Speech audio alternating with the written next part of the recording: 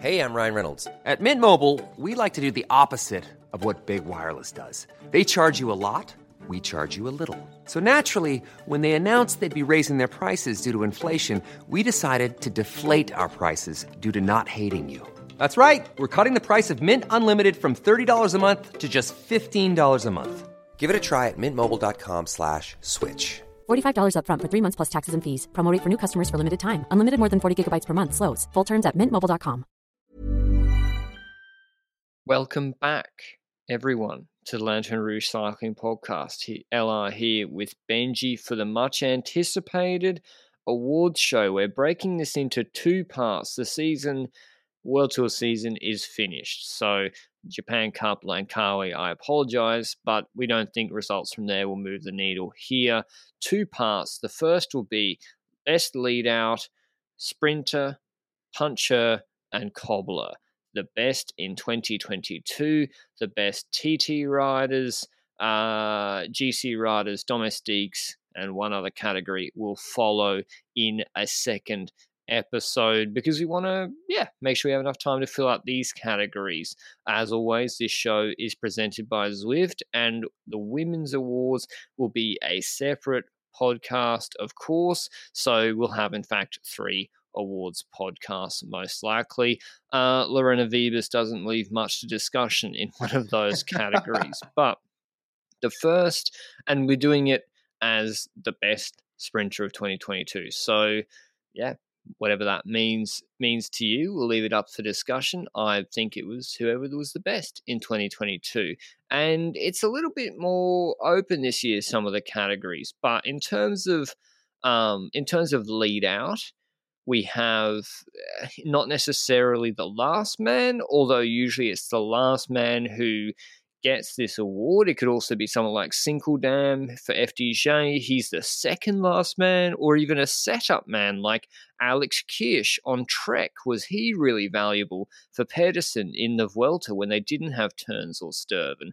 But who are your honorable mentions in the lead-out category, Benji? I think the names I was looking at was the likes of a Jasper de Buys, maybe not at the highest level, but he did it for Arnaud Lely in those 1.1 races where Lely was really strong. A Jasper Stuyven at the Tour de France, but like you mentioned, we're talking about the top-level races. A Kirsch for Pedersen at the Vuelta. Those are mentions that are possible. A Sinkeldam at the Giro. And also the two of the bigger ones, I think, for me, which is Christophe Laporte and Danny van Poppel. But if I go over these riders, then I would argue that when I look at the likes of a Jasper Stuyven, yes, his leadouts, I think there was one good leadout in stage 2 of the Tour de France where Pedersen ends up going really early, but Stuyven is not necessarily the rider I think of when I think about, this is the best leadout of 2022, because it's so minimal the amount of times that we see him doing these leadouts, and they're not always perfect either. And when it comes to the best, it's not on the highest level. So those two fall out of the top for me in this. Jonas Ricard, a rider that last year would have been top notch on my list, was injured this year for the majority. So he can't be competing for this trophy. A Molano, wonderful lead out if you want your lead out to win, but not if you want your sprinter to win. So he falls out of the category for me as well. And an interesting name that I haven't mentioned too much is Mikkel Mørkøv. Like, what happened to Mikkel Mørkøv after 2022? He had a DNS at the Giro after getting sick, I think. I recall that he was planning to leave that Giro anyway, but he was gotten out earlier because of an illness. OTL at the Tour de France after that, look what looked like also an illness as well.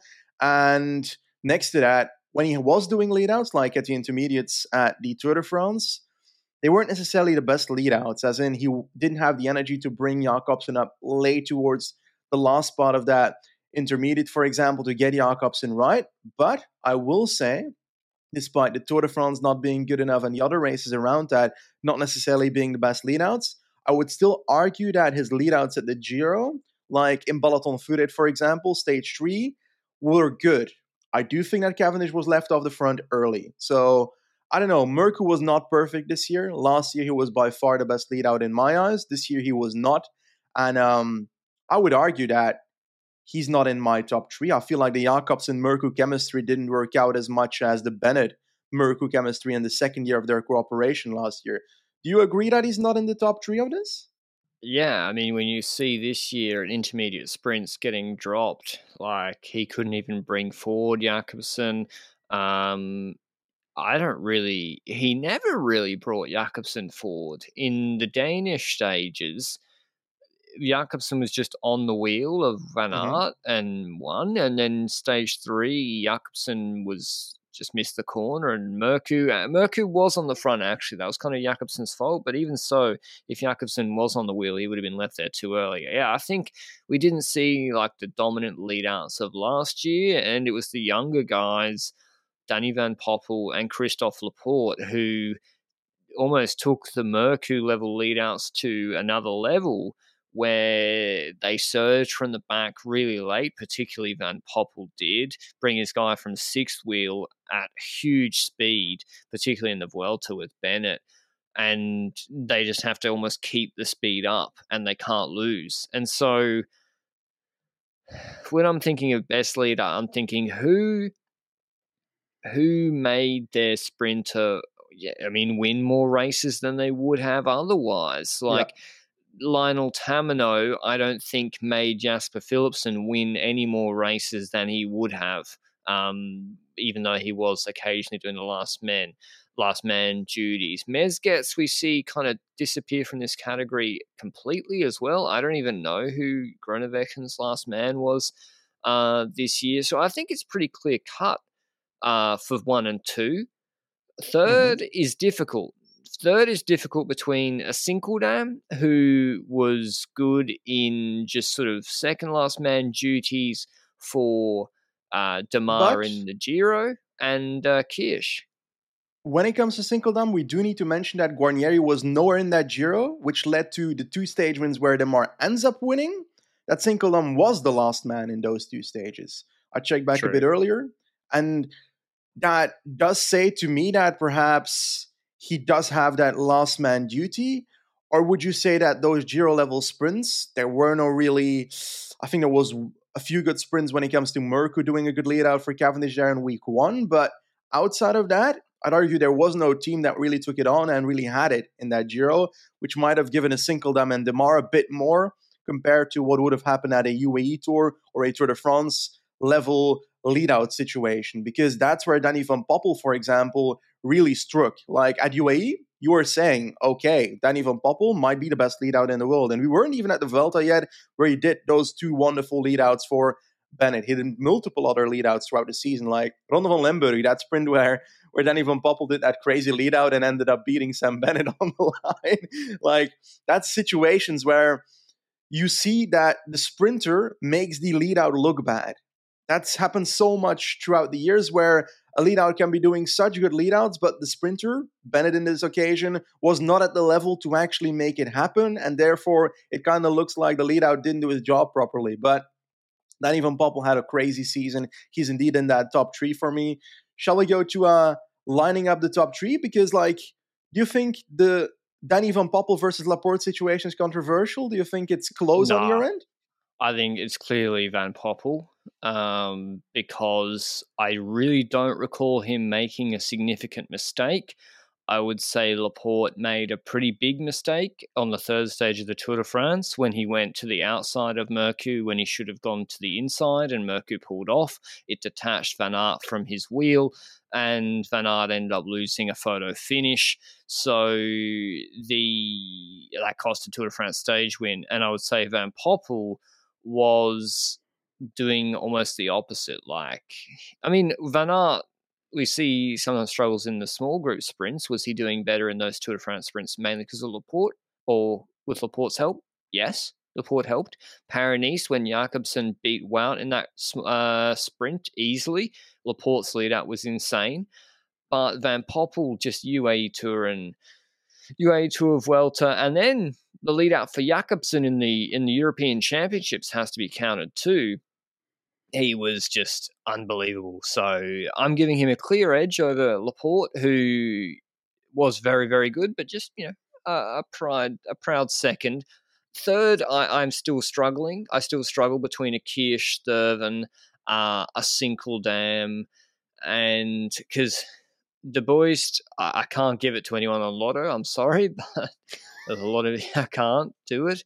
I think I will give it to who was I can't remember who the Intermarché guy was, but I think I will give it to Kirsch Coffee soup? because mm, I know No. Pozzo did lead out. And Bardet for Pozzo, Dainese. yeah, they did it. Darnell was good at Trek as well, but I'm going to give it to Kirsch, which might be a bit Okay. unfair to Sinkeldam. It might be recency bias, but I'm stretching the definition of lead out a little bit. But I think Kirsch was instrumental in setting up sprint victories this year, not just in the Vuelta. So I'm giving Kirsch third. Okay, an understandable top three. I've got a different one, as in I have Sinkeldam in the third spot. I believe that without Sinkeldam, the Mar probably doesn't take those Giro stages because the positioning that he was put in is really strong. That being said, I do have to say that the Mar was good at the Giro in general. Like, he was on level again. And we look at Laporte versus Van Poppel, and I agree with your remarks when it comes to that. Van Poppel made no real mistakes throughout the season. Laporte made a few throughout the season, but on the opposite end, Laporte also took a lot more on his plate. So while I put Van Poppel on number one, I'd argue that I have Laporte a bit closer to Van Poppel because Laporte has been a bit more versatile in having to spend his energy and was still there when he needed to be on those sprint stages. Yes, I think that when it comes to Van Aert as a sprinter, we'll discuss the sprinters in a tiny bit, but he's also the kind of sprinter where in those early staged in Denmark, for example, Laporte is the one that puts him in the position at the front, which makes it so that Wout van Aert just needs to protect his position that he's in compared to the other sprinters. And that's how he gets second on those stages. He doesn't have the acceleration to outsprint the Philipsen head-to-head, for example, in my opinion. That's my take on the leadouts. But hey, we agree on Danny Van Poppel, we agree on Laporte second.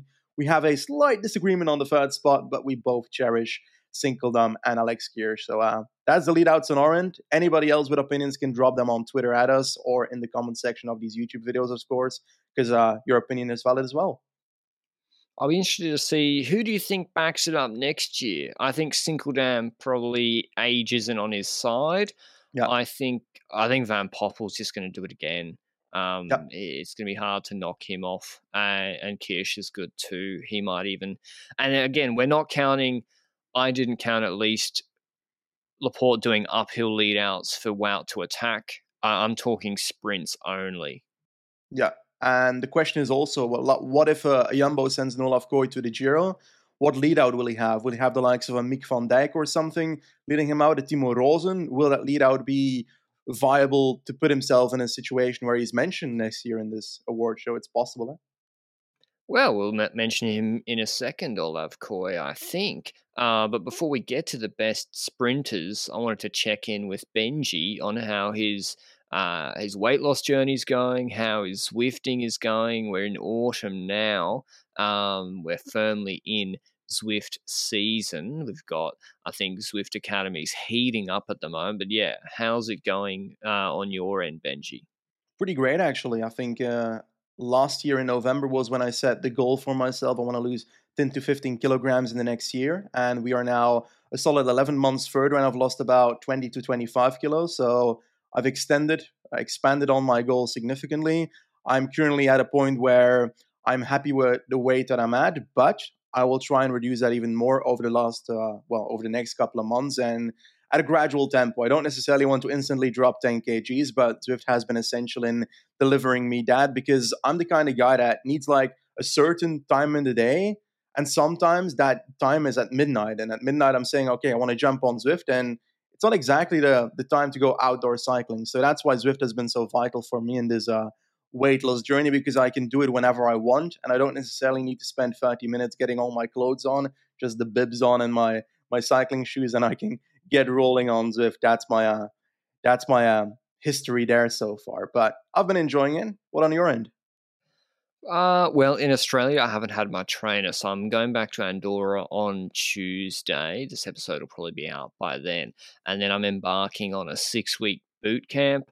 So I'm doing the opposite of Benji, and I'm just doing a crash boot camp, trying to get in shape before TDU, which is fast approaching.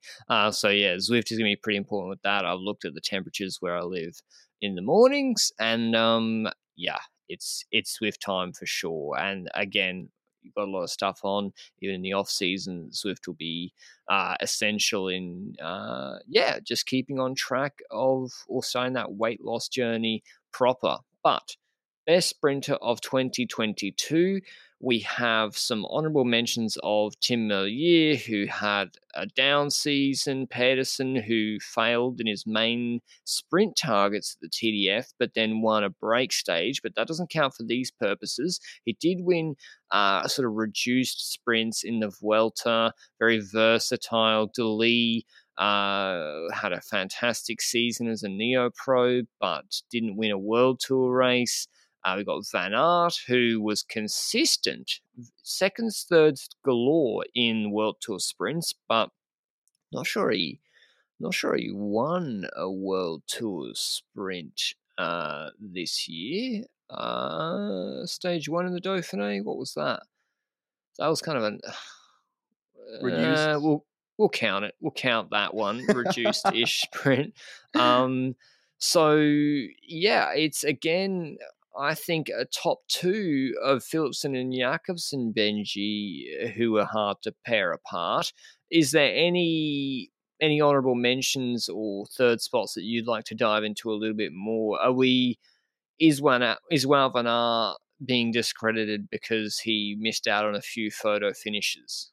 Not necessarily, I'd say. I believe that a lot of Wout van Aert sprinting at the end of Tour de France stages was because he was in the perfect position at the start of a sprint. He does not have that head-to-head acceleration against the Philipsen to beat them when they're both in a competitive position. That's when a Philipsen comes out and is a better one. That's when a Jakobsen is better towards a Wout van Aert. But we also got to mention Caleb Ewan. Like, we've mentioned him last year.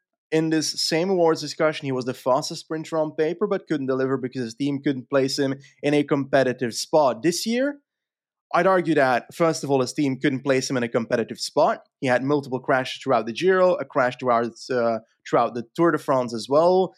And next to that, he was beaten head-to-head by other sprinters on multiple occasions, like by Jakobsen at both Elsteden-Ronde and Kuurne-Brussels-Kuurne.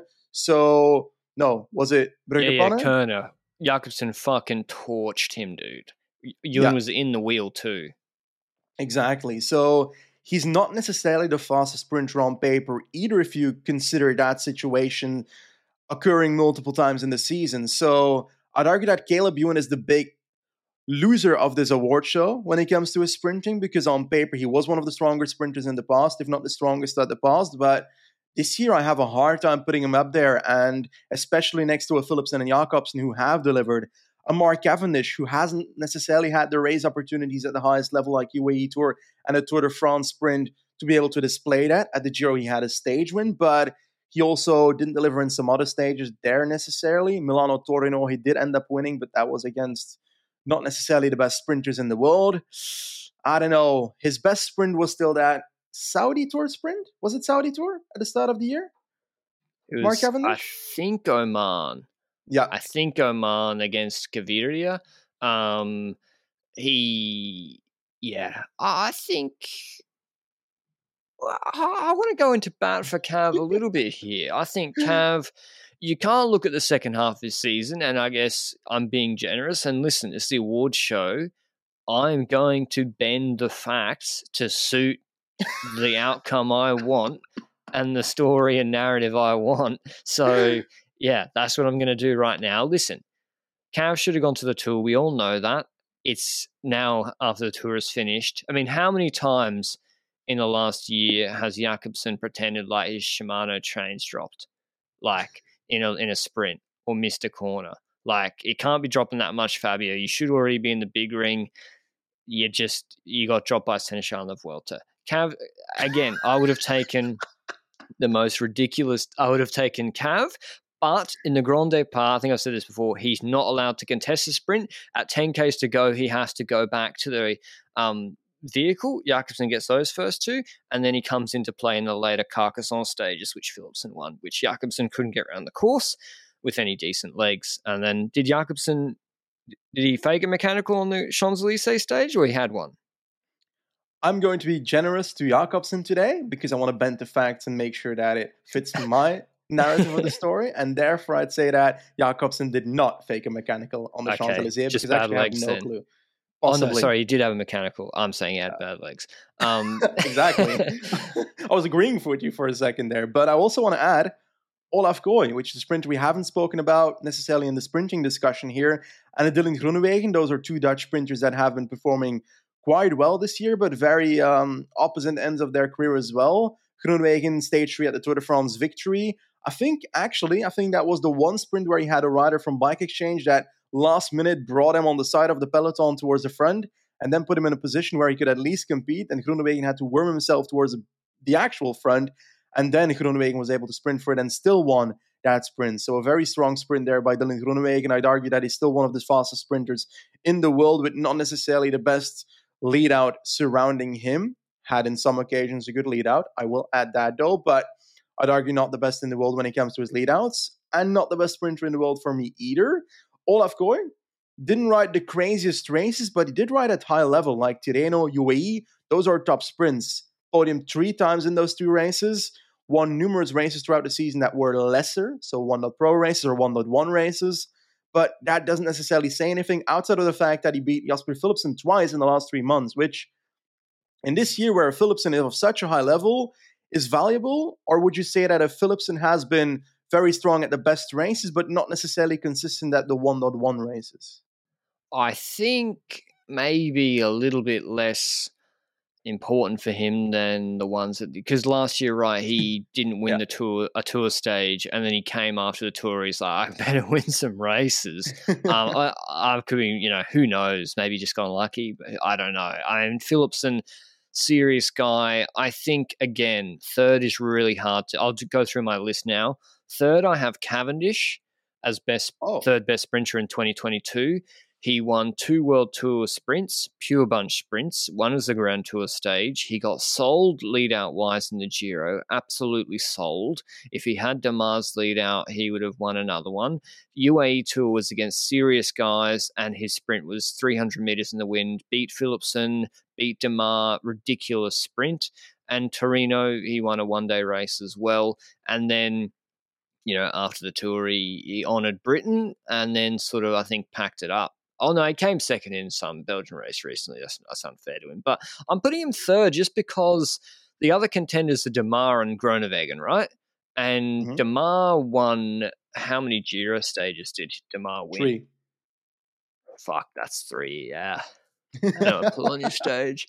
That's tough. No, I'm going to go against him just because I got in trouble for saying that he was unfair last year for saying that riders are taking caffeine pills and it's unfair when he had a down year in his book, and then he came back this year and won 3 Grand Tour stages. So I'm going against him. I'm going Cavendish, and then people can say it's British bias because they don't know where I'm from. No, but I do believe Cavendish was at his peak this year better than Damar as a pure bunch sprinter. Groenewegen, just his race calendar was weird. I know he won that Tour de France stage, but that was it. That was his only World Tour win, and then he was really missing in a lot of other sprints, even though I think he was fast. I can't credit you for the Hungary ones. And then I'm going Jakobsen second, Philipsen first. I think Philipsen won more Tour de France sprints than Jakobsen, with probably a worse lead out. He won 2 UAE Tour stages, a couple of top pro stages here and there. For Jakobsen, I know he won more races, 4 more races, but I don't care about Tour de Hungary, like 2 stages there. They don't count. And the Valenciana ones were against, like Evenepoel, I think, came 7th in one of them. Like, I don't care. Yep. And I'm going to count the Turkey ones for Philipsen because there were good sprinters there. So, and it suits my narrative. So I'm going Philipsen 1, Jakobsen 2, Cav 3. Okay, but for your narrative, just to say, is the Turkey sprints also the ones where he got beaten by Caleb Ewan twice, who we didn't put in the top 3, or is that just outside of the narrative so we don't think about it? Yeah, well, Caden Groves won one of them, and I obviously think he's really good. So Turkey does count for a lot, yes. Australians did well at Turkey. So he had excuses.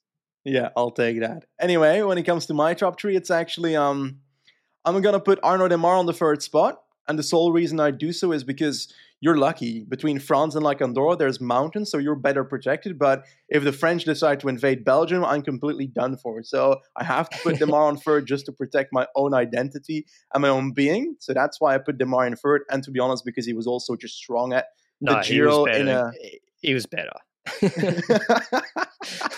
Okay. And next to that, I would argue that a rider that I don't have in my top 3 but spoke about already, Olaf Koy, only 20 years old.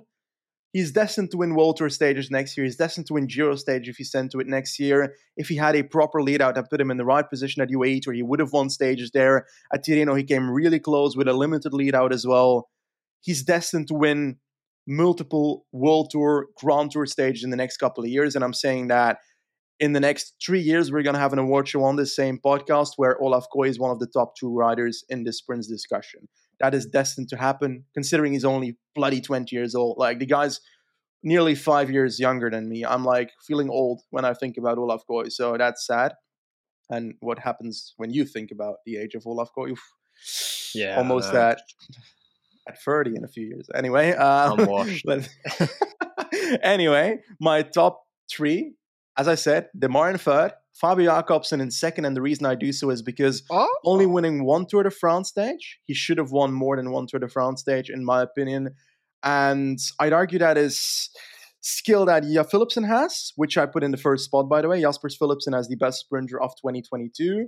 The reason I put Philipsen above Jakobsen is, while head-to-head, I'd argue that a Jakobsen could straight up still beat a Philipsen 50% of the time. It's the lead up towards the sprints and the way that Jakobsen loses wheeling corners and is less... he doesn't want to go for the gaps that a Philipsen goes through. In UAE, we saw Philipsen go through gaps that literally did not exist on my screen, and he appeared on the other side fully alive. So that should not happen. That's magic. And Philipsen is literally doing that in those sprints. And I'd argue he won 2 Tour de France stages, but if Ricard is here at top level, he wins 4 of them. And that would have made this discussion very, very clear. And I'd argue that if Merku was at top level, it wouldn't necessarily have brought Jakobsen to 3 Tour de France stage wins. How would Merku being there on stage 3 of the Tour? He kind of was there. Jakobsen lost the wheel through the corner and got shuffled back into Narnia. Like, Philipsen had...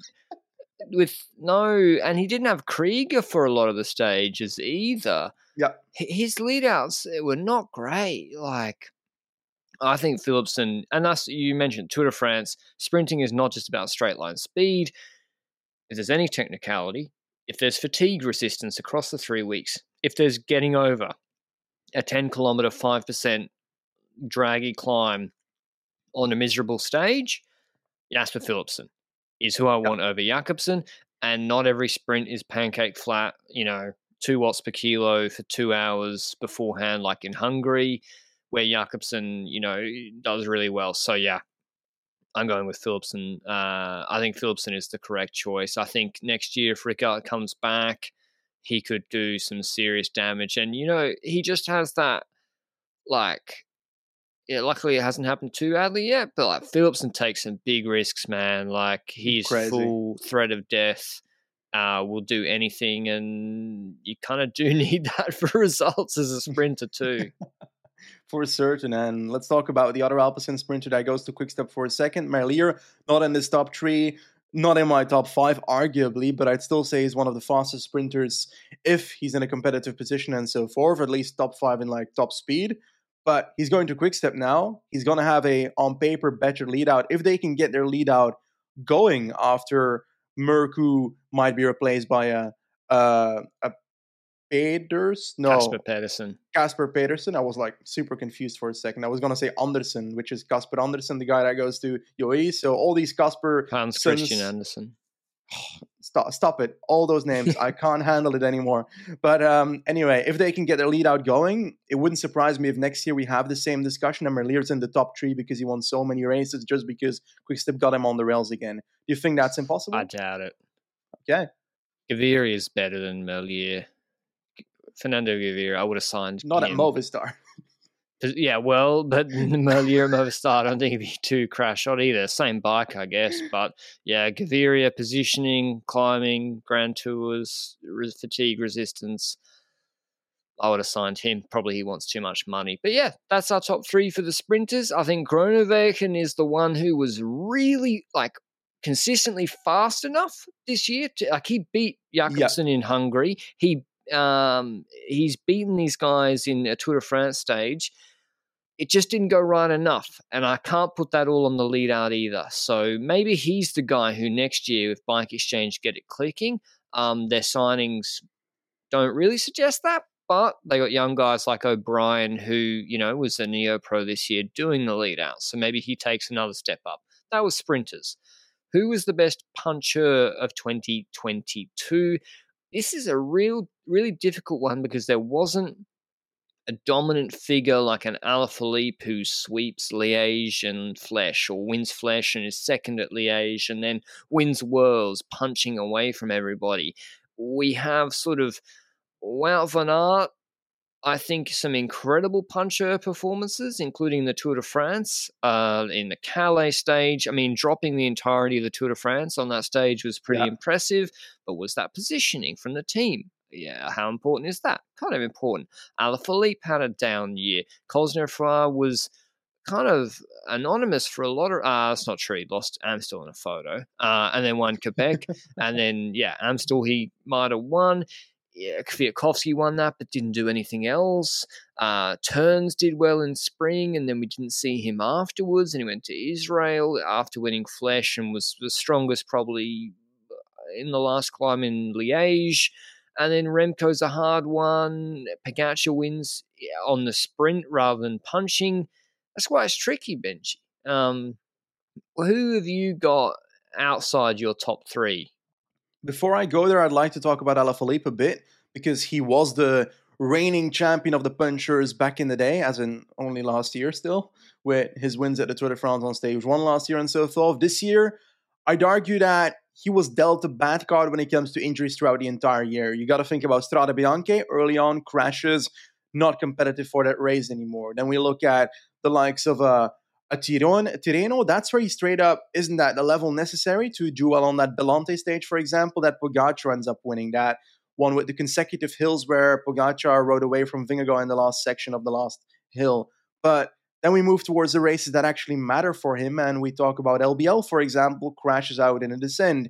Then we look at later in the year, the Tour de France. He is not there because he had that crash in LBL, so we can't prove it in the Tour de France either. Then he rides the Vuelta, not in top form, crashes out again, preparation for the World Championships kind of ruined. So Alaphilippe is not washed in my eyes at all. Next year he's going to be back if he doesn't have these issues and can be the best puncher of 2023 again. I truly believe that. Yes, he's getting older, but I wouldn't write him off at all at the moment, Julien Alaphilippe. That being said, I do think he should probably leave Quickstep after this contract and rack in money, while Evenepoel is probably going to take the lead in Tour de France races from 2024 onwards at Quickstep. But that discussion aside, Alaphilippe's not gone for me, but he's not in the top 3 here because simply he wasn't able to prove it because of injuries, recurring injuries, and wasn't necessarily in the form in races that weren't big goals to take a third spot in this. Then you mentioned the Cosnefroy. He's one of the riders that is fighting for that third spot for me, together with the likes of a Dylan Teuns. And I'm mentioning these purer punchers, Cosnefroy and Teuns, because these are not GC riders that can also do these punchy things. A Pogacar and an Evenepoel are those 2 riders. And when we look at Tadej Pogacar, winning Montreal, Lombardia, Strade Bianche, the Belmonte stage at Tirreno, those are punchy type races. He did also win a few of those with punchy skills, as in punching on the hills or punching in the final sprint. That final kick was very strong this year for Pogacar. He arguably has a sprint, a proper sprint. When it comes to Remco Evenepoel, wins Liège-Bastogne-Liège and the World Championships and San Sebastian. San Sebastian being more climby than punchy in my personal opinion, but when it comes to LBL and World Championships, punches away at the top of La Redoute, the climb where he ends up going away and keeps that lead towards the line. That's not the usual puncher strategy. A puncher strategy is usually that you're able to punch hard on the climb and you beat them on the climb. He beats them on like the top part where it starts going into the flat mode that he can start time trialing on. So it's weird, huh? Because Evenepoel is great at these puncher races, but doesn't necessarily have the kick of a puncher. Or do you disagree with that? I think he did show that he had that this year. He didn't do Flesh, I don't think. He did, So but he was he not did. used properly by Quickstep, and they went for Alaphilippe at the end, if I recall correctly. Oh, that's right. Yeah, that was pointless. Yeah. I mean, Alaphilippe still came fourth, but I think it's Evenepoel. He's my number one because the other contender for number one, I think, Pogacar is, when did he win a race with an uphill punch either? Like, are you going to count Super Planche de Belfi or Périgord? I guess you can. His punch at the end of long climbs was good, but in terms of being an overall puncher, his win in Lombardia was like on the Civiglio, being able to stay with Mas, win the sprint. His win on Montreal, stay with Adam Yates, win the sprint. So you can't give it to Pogacar and then say, well, Evenepoel didn't win by winning on an uphill punch when he's winning puncher races. And I do think his punch was quite good. Like in Tour of Norway, he beat, I know it's Norway, but he beat Johannesson, who's pretty fast. He Was in beat a Ethan terrible Hayter. Pardon?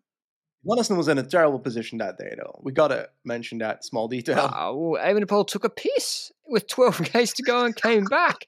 Hayter was there, so he made his own position. You make your own luck. So, and it suits my narrative. So I'm going. There was the Belante stage, Pog. That one's pretty good for Pog in Tirreno. I'm still going with Evenepoel. You can't win Liège world champs on that sort of course, and a few other things here and there, like Norway, etc.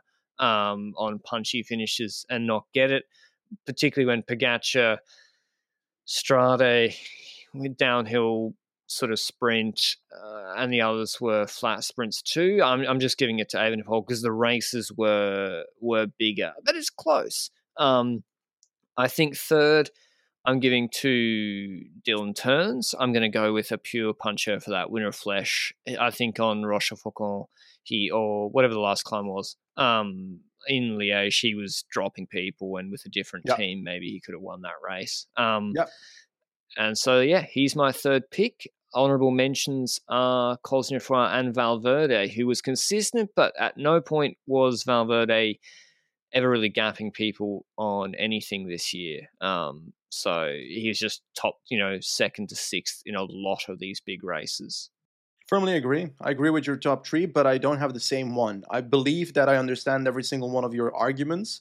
I see how you would put an Remco Evenepoel above a Pogacar, for example, but I didn't do it. I've got Pogacar in first and Evenepoel in second, and the reason I do so is because I still believe that extra kick that Pogacar has is valuable for me when it comes to the puncher discussion, and that puts him a bit above Evenepoel, despite me agreeing with you that LBL and World Championships are more important than the combination of Montreal, Lombardia, Strade, and the Belanta stage at Tirreno, for example. So I think it's just really close, those two, and I find it really hard to put them against each other in this discussion, but I'm going to go for Pogacar above Evenepoel because I believe he's the fastest man on an uphill sprint, basically. If a Van der Poel and a Wout van Aert have already spent a bit of their bickies throughout the parkour as well. And even then, a Pogacar can still beat them on an uphill sprint this year. Like, the only situation where that narrative doesn't make sense, and I'll say it despite not including it in my narrative because it doesn't fit my narrative, is that Tour de France stage where Wout van Aert beat Pogacar on the uphill in the last sprint in the stage. Oh, yeah, to Lausanne, stage 8, Yeah. and Blink came second.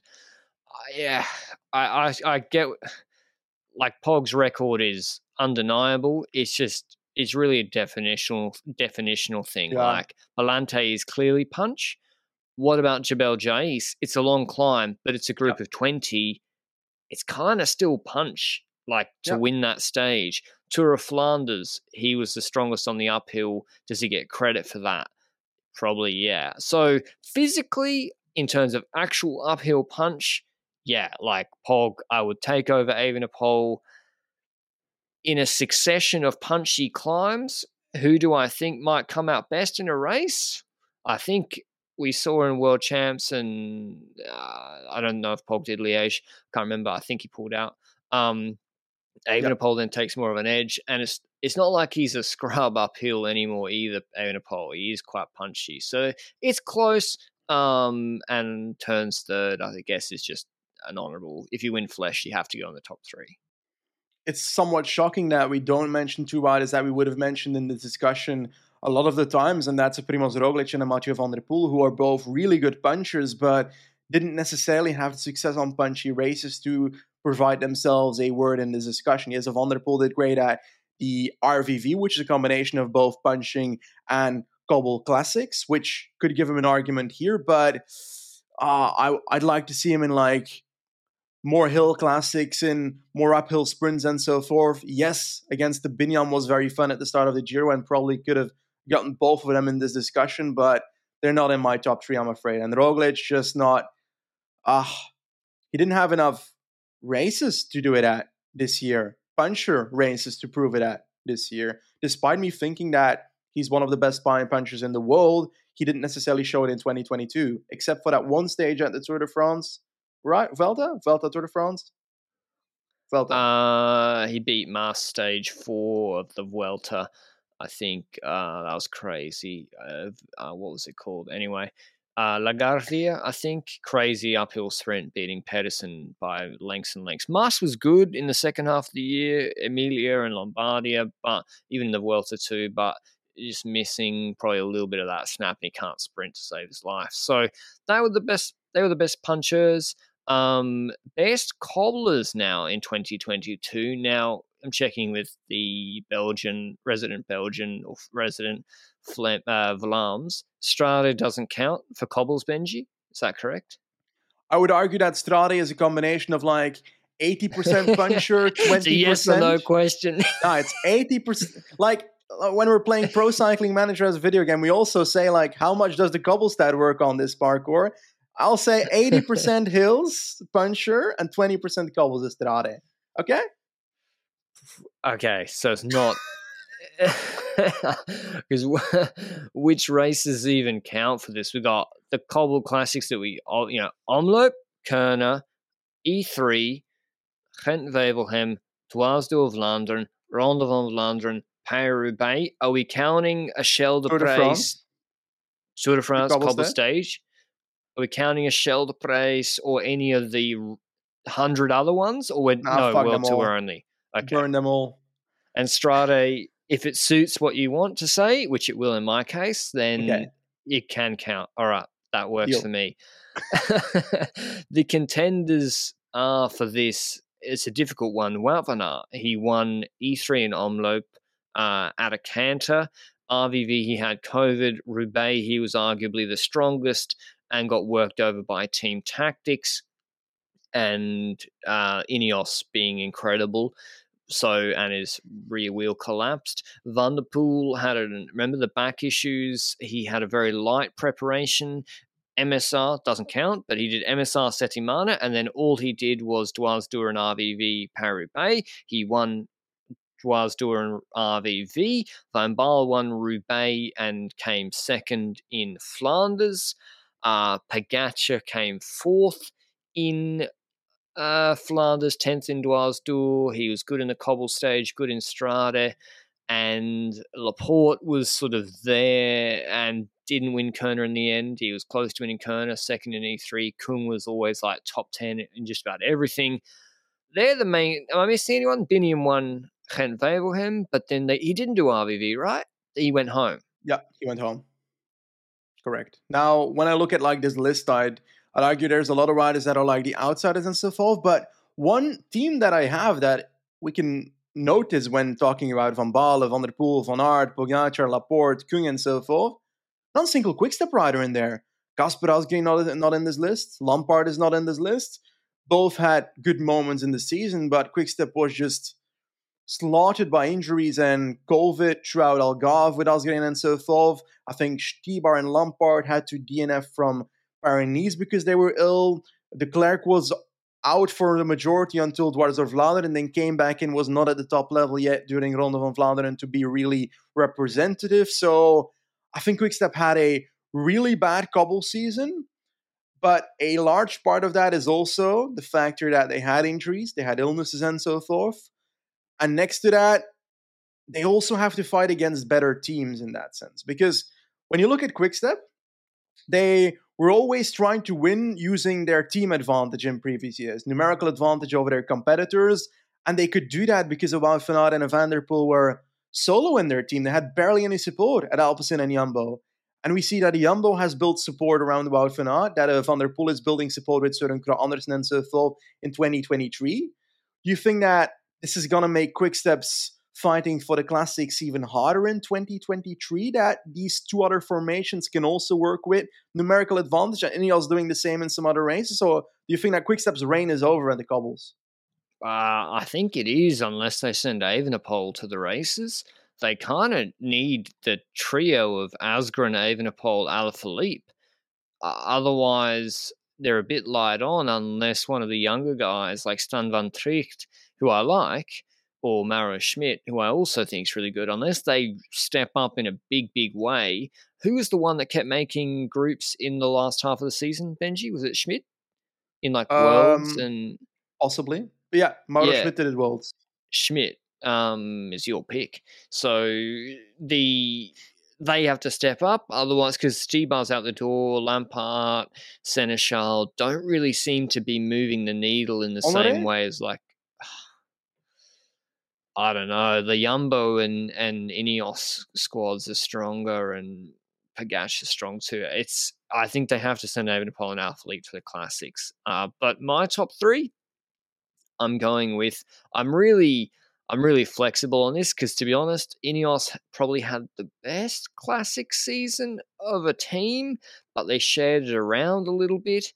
But in terms of an individual, I'm going with Van der Poel as the best classics rider for winning RVV and Dwars Tour. Now, I shit on Dwars Tour all the time, but I don't know, he was really strong in that race, and there were some good guys in that race. And then RVV, he played it well, matched Pog, and then won the sprint easily. Roubaix, he wasn't as strong. Van Aert, I have third, and I have Pog second as the best cobbler. I think Pog on the cobbles is a god. And if he'd done Roubaix this year, I think he would have been up there in Group 1, no problem. So, and Strata he won. So that suits my narrative. So that counts.